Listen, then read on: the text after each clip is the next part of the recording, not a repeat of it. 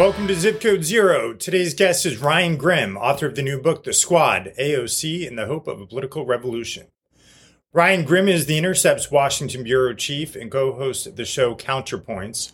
He was previously the DC bureau chief for HuffPost, where he led a team that won the Pulitzer Prize. Ryan Grim has been a staff reporter for Politico and the Washington City paper, as well as a contributor to MSNBC and the Young Turks. In the new book, Ryan recounts the rise of progressive forces in the Democratic Party since the 2016 Sanders campaign, how those forces have helped reveal tension points within the left, including on identity versus class, establishment versus insurgent, and grassroots versus big money politics. We talk about all of those themes and more. If you enjoy the show, please remember to hit like and subscribe. Happy holidays to all, and enjoy.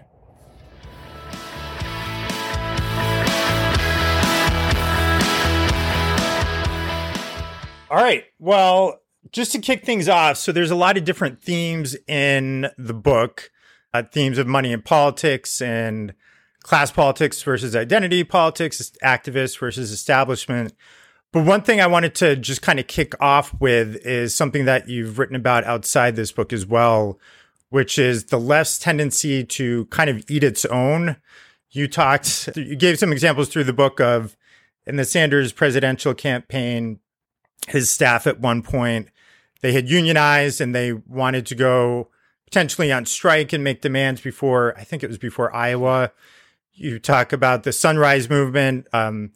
They had sort of an internal racial reckoning and all sorts of internal turmoil that caused them to be distracted as the Build Back Better bill, later the IRA, was being formulated. So sort of pulled them from having influence on that. You talked about women's rights organizations, some of the staff wanting to take the day off and process trauma after Dobbs was decided.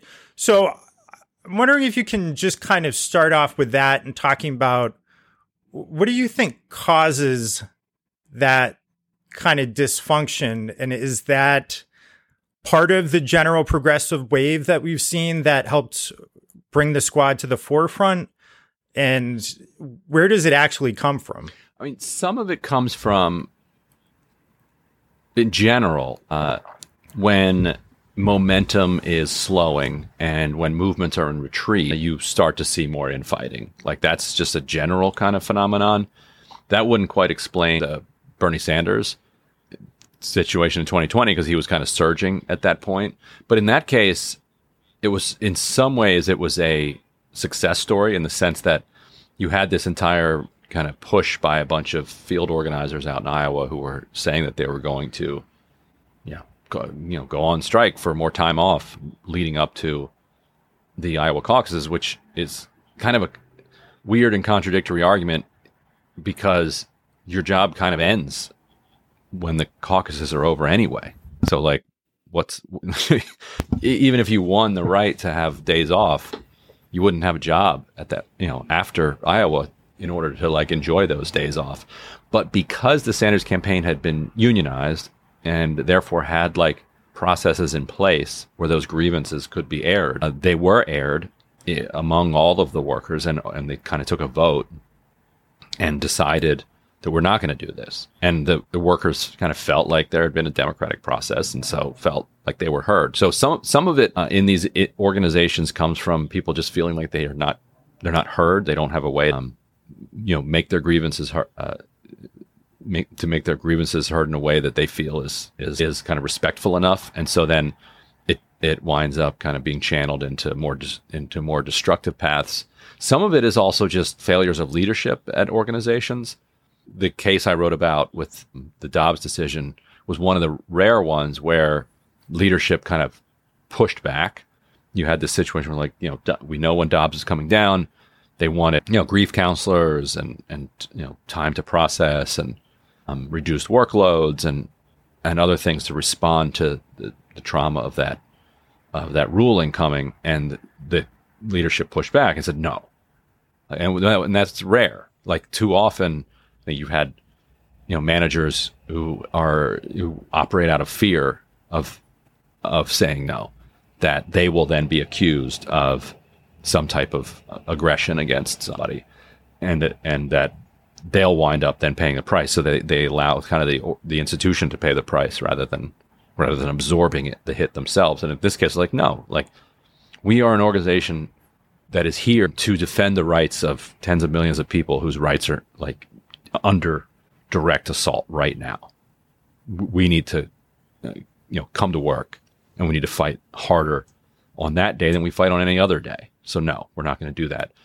But in a lot of cases, it doesn't work out. Like in the case of Sunrise, like that you mentioned, I write about how the White House was, it was like the peak moment of access for Sunrise with the White House, that everything, that all the power that they had built on the outside was now being exploited as the legislative process was underway.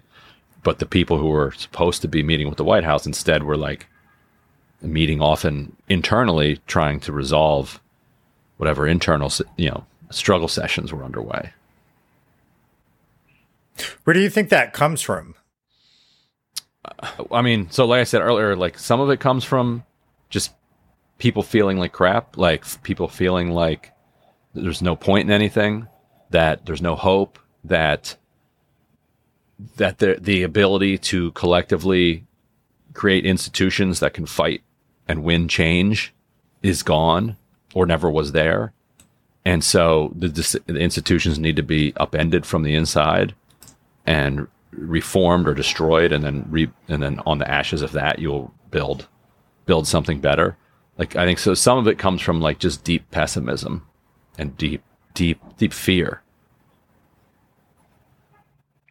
But it's not something that we've seen in years past, right? Part of what I was wondering was, well, you saw it you saw it a lot in the 70s, which you could argue is something of, time never repeats itself, but 60s were a real surging time for left movements, and the 70s were a period of retrenchment. And that's when you saw the advent of what they called in feminist circles trashing, which is the same thing as canceling. Like it's the same phenomenon, giant pile on, and the use and deployment of fancy words to browbeat people and discipline them, kind of within retrenching movements.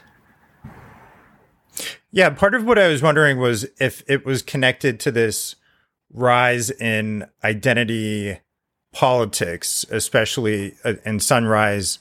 Specifically, you had talked about that there were people who were arguing that the organization needed to root out white supremacy at the top of the organization, which I think had been led at that point by a woman of color. Mm-hmm. And I know at the beginning of the book, you talk about the 2020 Democratic presidential primaries, right? It wasn't, or no, I'm sorry, it was 2016. But so you're talking about the Clinton campaign's desire to sort of neutralize the Sanders campaign, which was really rising up on a progressive class-based platform. And she decides at one point, or her campaign decides, to focus on issues of identity over class. They start accusing the Sanders campaign of being racist and misogynist, not outright accusing him, but accusing his supporters, derisively calling them Bernie bros.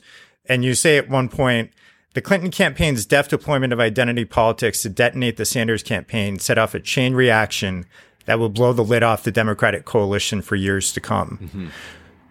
Mm-hmm. Was this really the beginning of that kind of weaponization of identity politics, which I would agree with you has reverberated in the certainly the left straight through today? You're always in trouble when you talk about beginnings, because you can always trace it back to, a week before and the year before that and the year before that. But this definitely, I think, was a huge moment in it, that it elevated it to the very top of the priority and the conversation. Like, this is a presidential campaign, and did it in a way that so many people understood to be cynical in real time that it really colored how people saw those conversations in the future. And so people know, once you start to believe that your opponents are cynically weaponizing something, you then are very comfortable cynically weaponizing it in response. And so it also then hurt kind of the ability of those issues to be taken on their own and to be taken seriously. Because when you weaponize something and you turn it into a cynical product, it's impossible to get people seriously to get behind a coalition to take it seriously. So that decision, I think, did hypercharge a trend that was, I think, already underway. Do you think educational polarization has played any part of that? This idea that the left, since the year 2000 at least, has become more, sort of the managerial class, the college-educated class.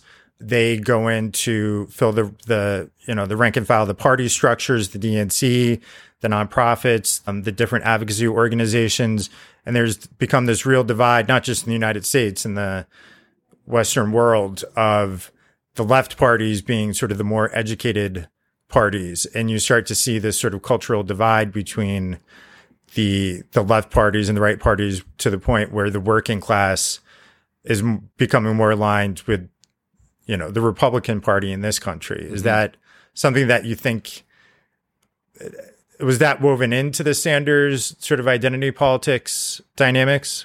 Yeah, I think so. The Democrats are a party that always, the one through line, well, it's a complicated party history, but a through line is standing up for the underdog, the little guy. And so, yeah, if you're going to polarize around education and some of your coalition is going to be materially more well off than what you understand to be the little guy, then sometimes people need other costumes to put on so that they can still play the role of the little guy. So in that sense, I think you could see it. Plus, the language itself becomes a signifier of kind of in-group status. And in order to learn that language, you need to attend the institutions that are so conversant in it. So I think you're right. I think you don't get it without the education polarization. Yeah. So you also talked a lot about the impact of money in politics post Citizens United. And I know you've talked in a lot of interviews for this book about AIPAC and Democratic Majority for Israel and a few other groups. Can you talk about the impact that they've had on Democratic Party politics in the last few years, and the impact that they're having on them right now? The most vivid impact, the most obvious impact would be turning potential members of Congress into non-members of Congress. Like you would have in Congress now, if not for AIPACs or DMFIs spending against them.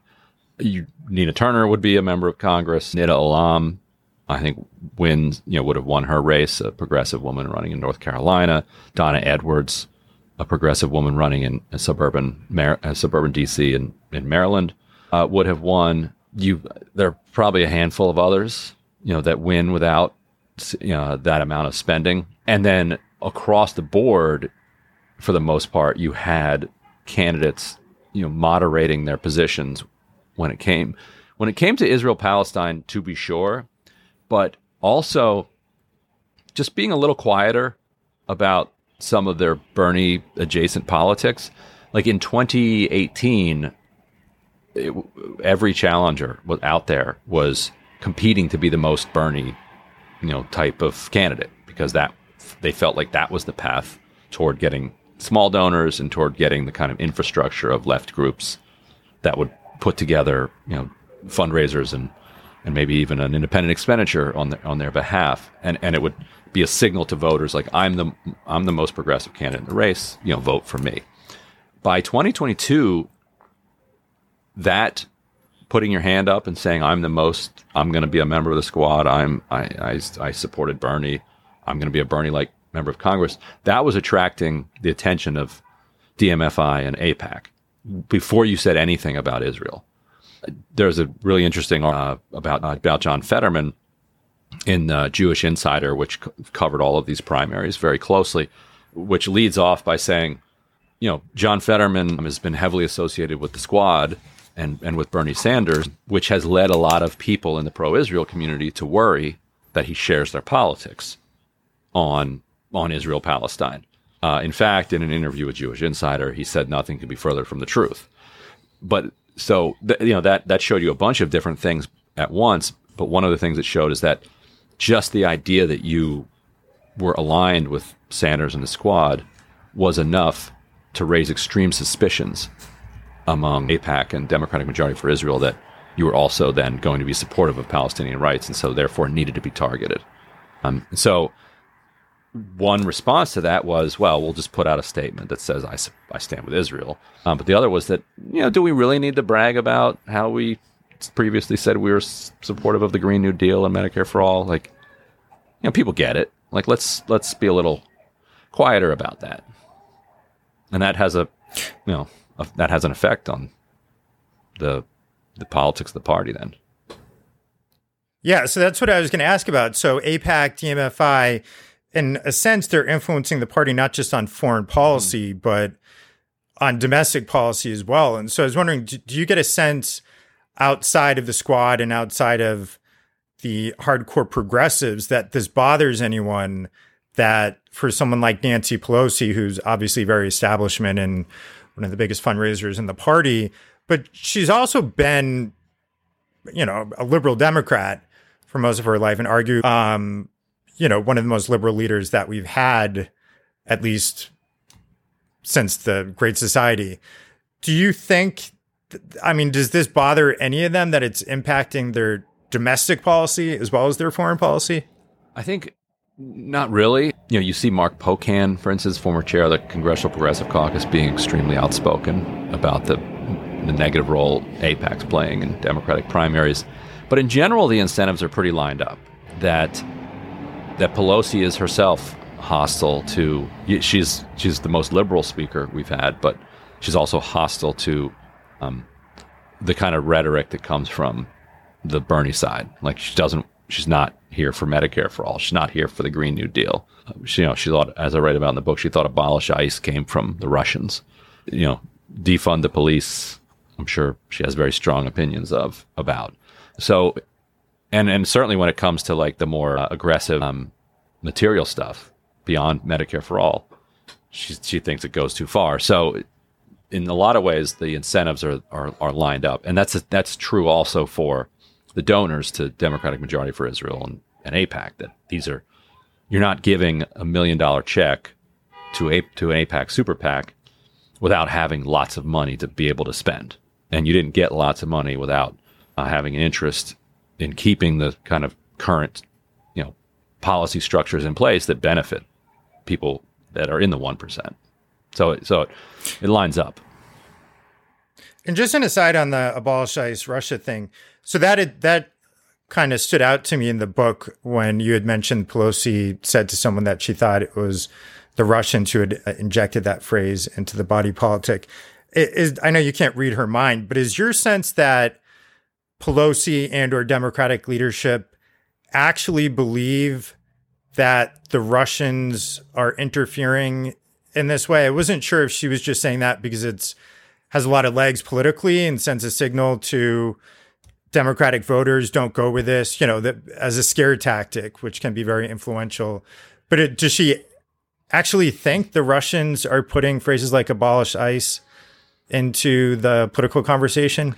I think she does. I think that people would be surprised how little daylight there is between kind of the private views of somebody like Pelosi and an average but much less informed kind of MSNBC junkie. Like it's actually, she obviously knows a lot more. She gets intelligence briefings. She's living this stuff rather than watching it on TV. But yeah, I think she believes it.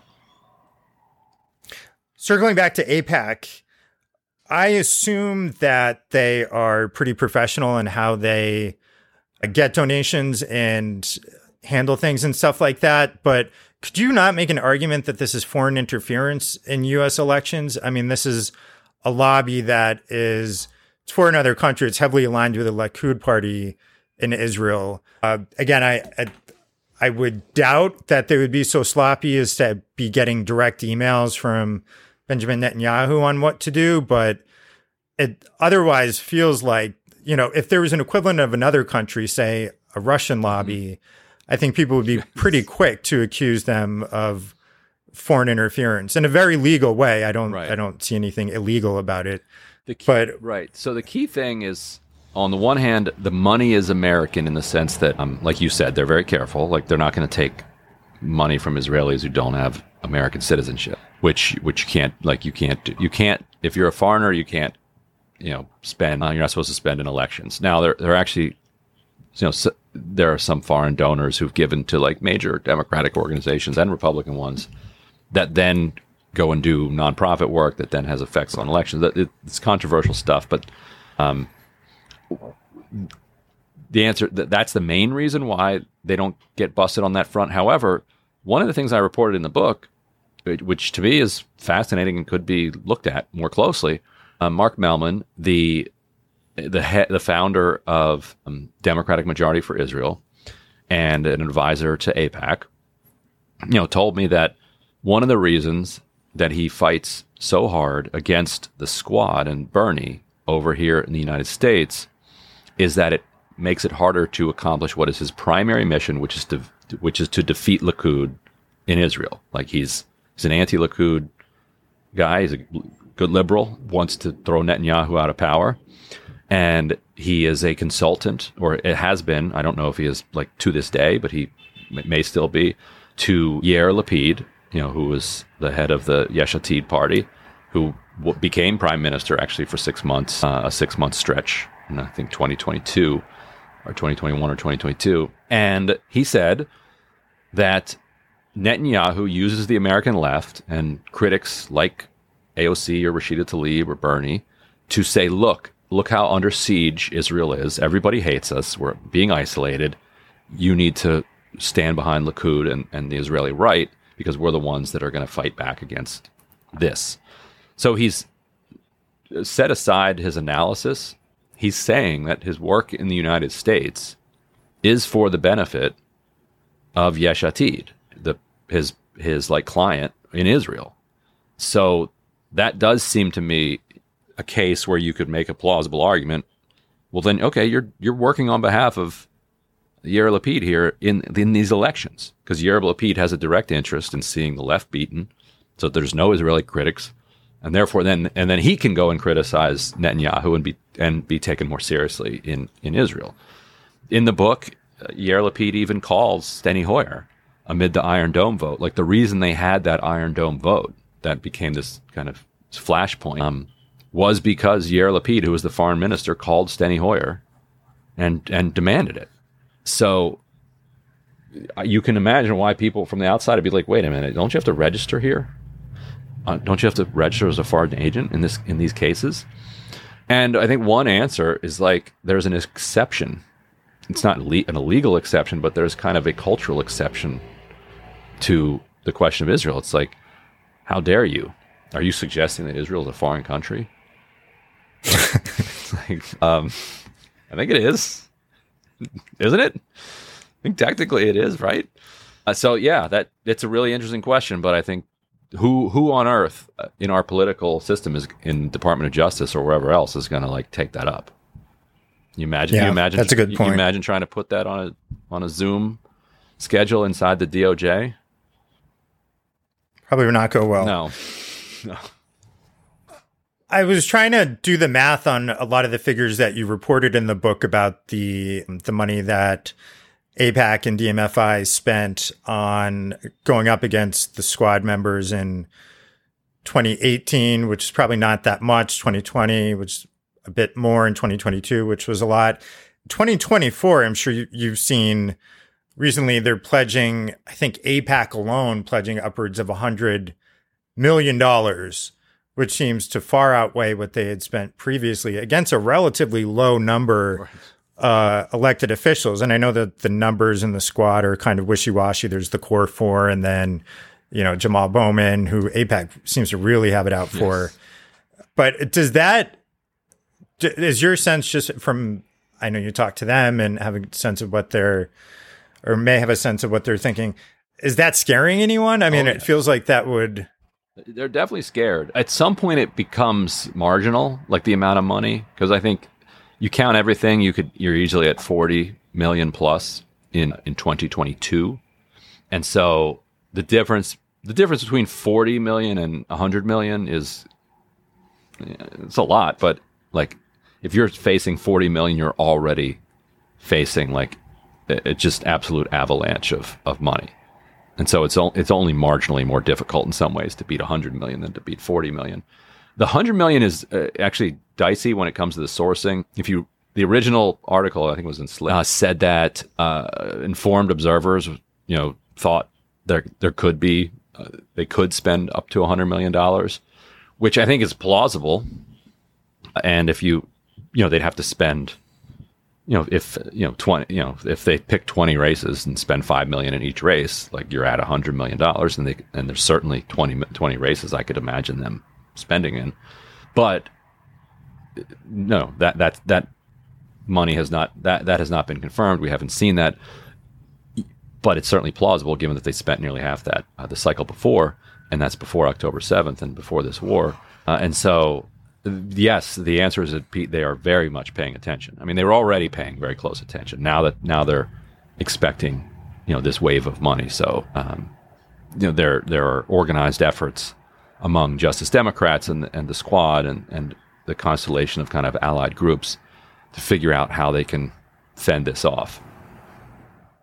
And are they? Do you know if they're being strategic about who they're going against? Because my assumption would be that AOC, for example, seems to have a pretty tight lock on her district, whereas someone like Jamal Bowman straddles both the Bronx and Westchester County, which is a bit more Jewish than the Bronx, and so it feels like it would have a little more fertile ground. And also there's going to be redistricting. So if they can, and that's going to be a fight between his opponents and his allies. You could see that race decided based on how the lines are drawn, one way or the other. Yes, but they're going after Cori Bush. So it looks like Wesley Bell was persuaded one way or another to drop his Senate run and run for Congress instead against her. He's a fairly progressive guy, and a known quantity in St. Louis. So that's a really tough race for her. Been those reports from two different people in Michigan that they were offered $20 million to drop out of races to run against Rashida Tlaib, and both said no. I think it's going to be a little bit of a challenge for them to beat Rashida, because in order to beat her, they'd have to say a lot of things that are super unpopular in her district.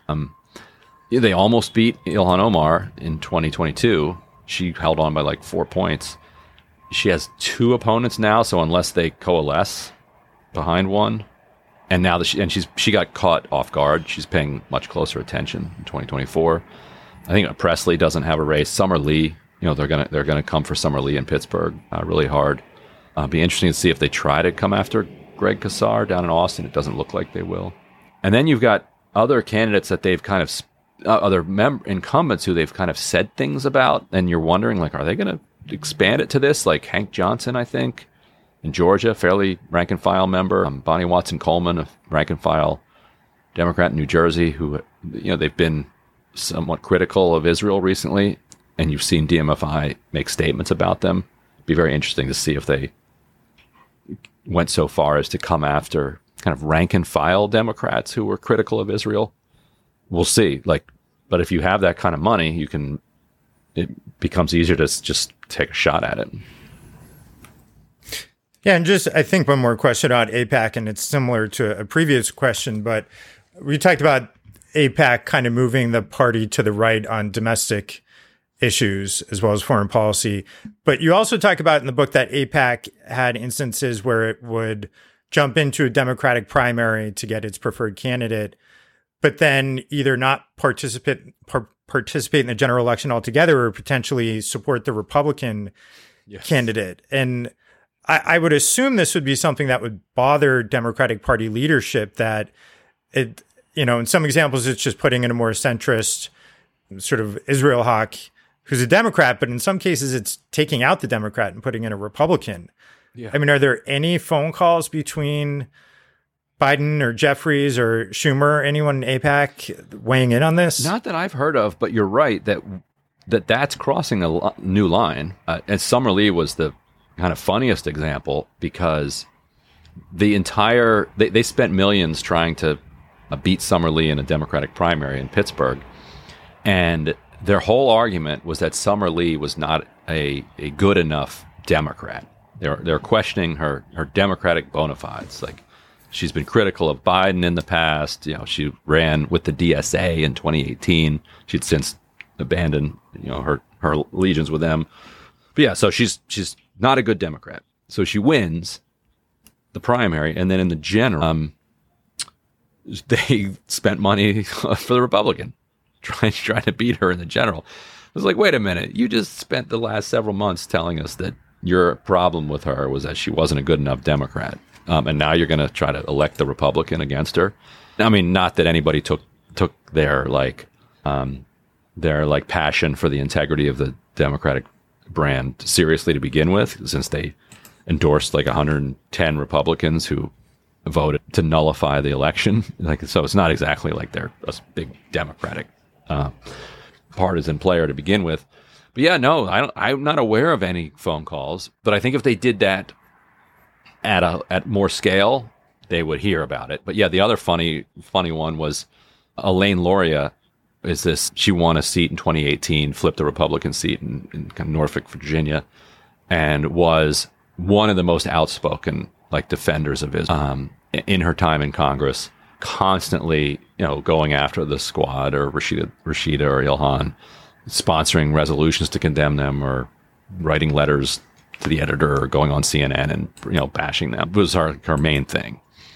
And then she had a very tight race in 2022, and AIPAC did not lift a finger for her beyond just endorsing her. Didn't spend a dime, and she lost. And so you did see a lot of Democrats noticing that and being like, well, I don't want to be on their bad side, but apparently there's not a whole lot of upside in being on their good side. So, one of the other themes in the book, obviously, the title is The Squad, is about the rise of the Squad and this energy from that activist base that was connected to the Sanders campaign and a few other movements. The kind of youth Gen Z vote right now is one of the most liberal generations we've ever seen on paper. And as I'm sure you know, there's this kind of false assumption that the youth is always liberal, but it isn't historically the case. I think Bush v. Gore, I think the youth vote went split down evenly. They were pro-Reagan. So we have, if you're a progressive and hoping for a better future, this seems to be very, very good news. But on the other hand, we've seen a lot of dysfunction within the youth. We talked about the kind of left eating its own institutionally among these organizations. And there also seems to be this kind of alienation from at least the Biden administration, which I think had preceded Israel-Gaza, that sort of drop off on support for the Biden administration. So I'm just wondering your thoughts on what do you see in the next couple of years with, Gen Z starting to get to that age where you vote more, which I guess is probably into your 30s and that sort of thing. Does this portend a leftward shift for the Democratic Party more than we've already seen, or is that... It definitely shows that the structures are in place for a leftward shift, and a lot of that I think is material in the way that material and cultural. Not only does the Republican Party seem like against the material interests of an entire cohort that is having a much harder time getting ahead by paying off student loans and owning a house and doing just the basics of being able to start a family and live a decent life. At the same time, they see them as a bunch of bigots. They're even hostile to marriage equality. It seems like at some point, at some level, and so the youth voters. No, the Republicans, the youth voters. Oh, I'm sorry. Yeah, youth voters look at Republicans and they're like, these people are ridiculous. But we'll see how the Gaza campaign that Israel is waging plays into that. Since you asked about a couple years down the road, I think a lot remains to be seen. if Trump wins and brings in some reactionary dystopia, then you'll see a massive swing back toward Democrats.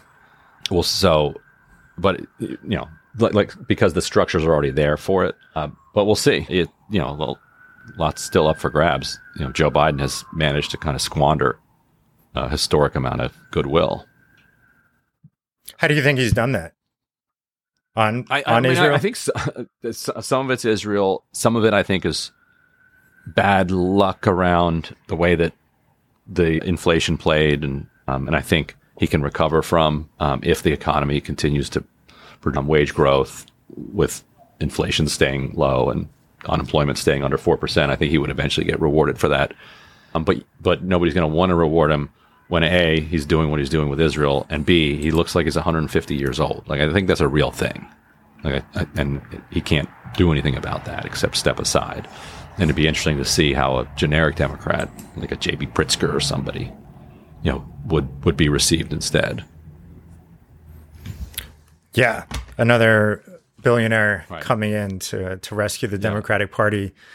Do you think the Gaza war will impact Biden in the election? I mean, on the one hand, the parallels to LBJ feel pretty strong with, I mean, his accomplishments, Biden's accomplishments legislatively. And then you talk in the book about, Elizabeth Warren's mantra that personnel is policy. And he's done a great job, arguably, with Lena Khan and a lot of the antitrust work, which has been really successful lately, just stacking the NLRB, obviously, and then the IRA, the infrastructure bill, his initial COVID bill. So just arguably one of the most accomplished Democrats of the post-60s period, which I guess we've only had 3 Democrats, excluding him, since. But on the other hand, I mean, it's just a disaster on foreign policy, specifically Israel and Gaza. And it's hard to think this is all just going to be gone by Q1 or Q2 next year. I mean, even if Israel stops the slaughter, it could be a lot worse. Right, the conditions could continue to just get worse. I think the big problem comes in the fact that the people who are most likely to be outraged about this are the ones who follow politics the closest, who follow global affairs closest. Those people are the ones that then kind of transmit vibes and political information in their social circles.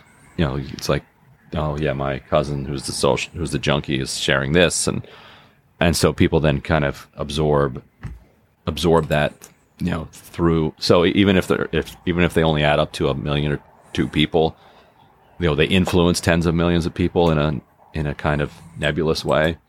So I think it also makes it harder for other people to trumpet like some of his other achievements, because it's very hard for people to say to celebrate like wage gains while on the other hand there's a genocide. Like it's just a very difficult thing for so many people to get past. Going back to the squad, one of the things that you talked about specifically with AOC was this kind of tension between being the outsider who's pushing and the insider who's kind of following the rules and doing procedural votes that might annoy the base and things like that. Do you think there's a risk, given how young a lot of them are, especially AOC, that the longer you stay in office, the more kind of compromised you become and less in touch with what the base is pushing on? I think that's a risk for everybody, including journalists and politicians and everybody. And I think that they're probably aware of that, and constantly trying to you have to fight to remind yourself of where you came from and who you represent. And I think they try to do that. It's difficult when you're when you start moving in these rarefied circles constantly. But so yeah, I think that's a real thing. Is there a chance that AOC could be elected statewide to a Senate seat in New York? Do you think she has that kind of support upstate? I think she could, and Also, like our system is so partisan that if she can just win the nomination, then she's going to win the general. Even people upstate who don't like her would probably prefer her to a Republican. And Bernie, I think, showed that if you can push past some of the misogyny or the racism, that his agenda can really be successful with working class people. But he was always more popular upstate than she was, even though their politics were like identical. And so it shows that there's a path, but that, it's laden with difficulties. One other interesting thing I thought about the squad is, especially it was talked about in your book, was, again, going back to the beginning of that Sanders versus Clinton, class versus identity. The squad seemed to marry the two, that they could talk about identity politics, about racial and gender politics, while also advocating for class-based issues. And they all kind of came from the Sanders wing of the party.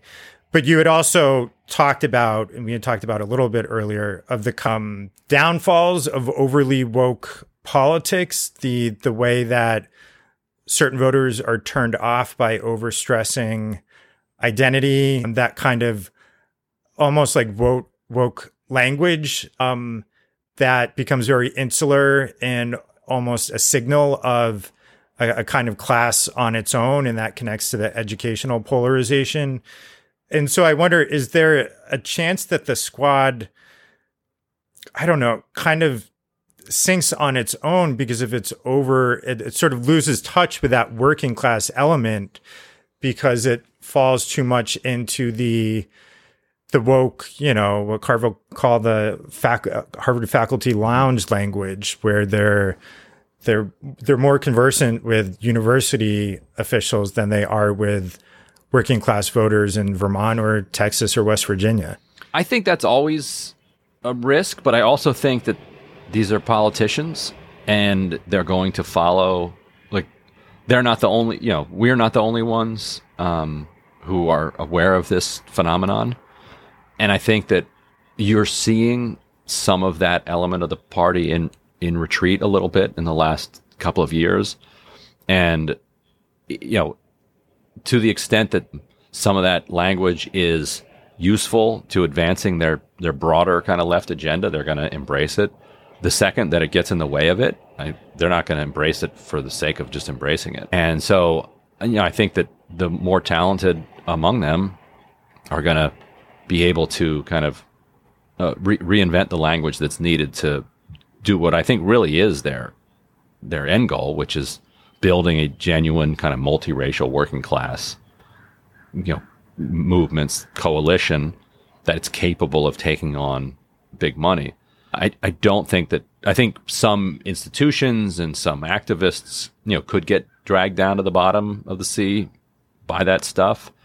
But in general, I think politicians won't, because politicians just in general are more deft at kind of riding waves rather than being kind of smashed by them. Well, let's hope so. Ryan, thank you for joining the program. I know you've got a very busy schedule, probably a very busy day, but really appreciate it. Appreciate the book. All right. Thanks, man. All right. Thanks, Ryan. Take care.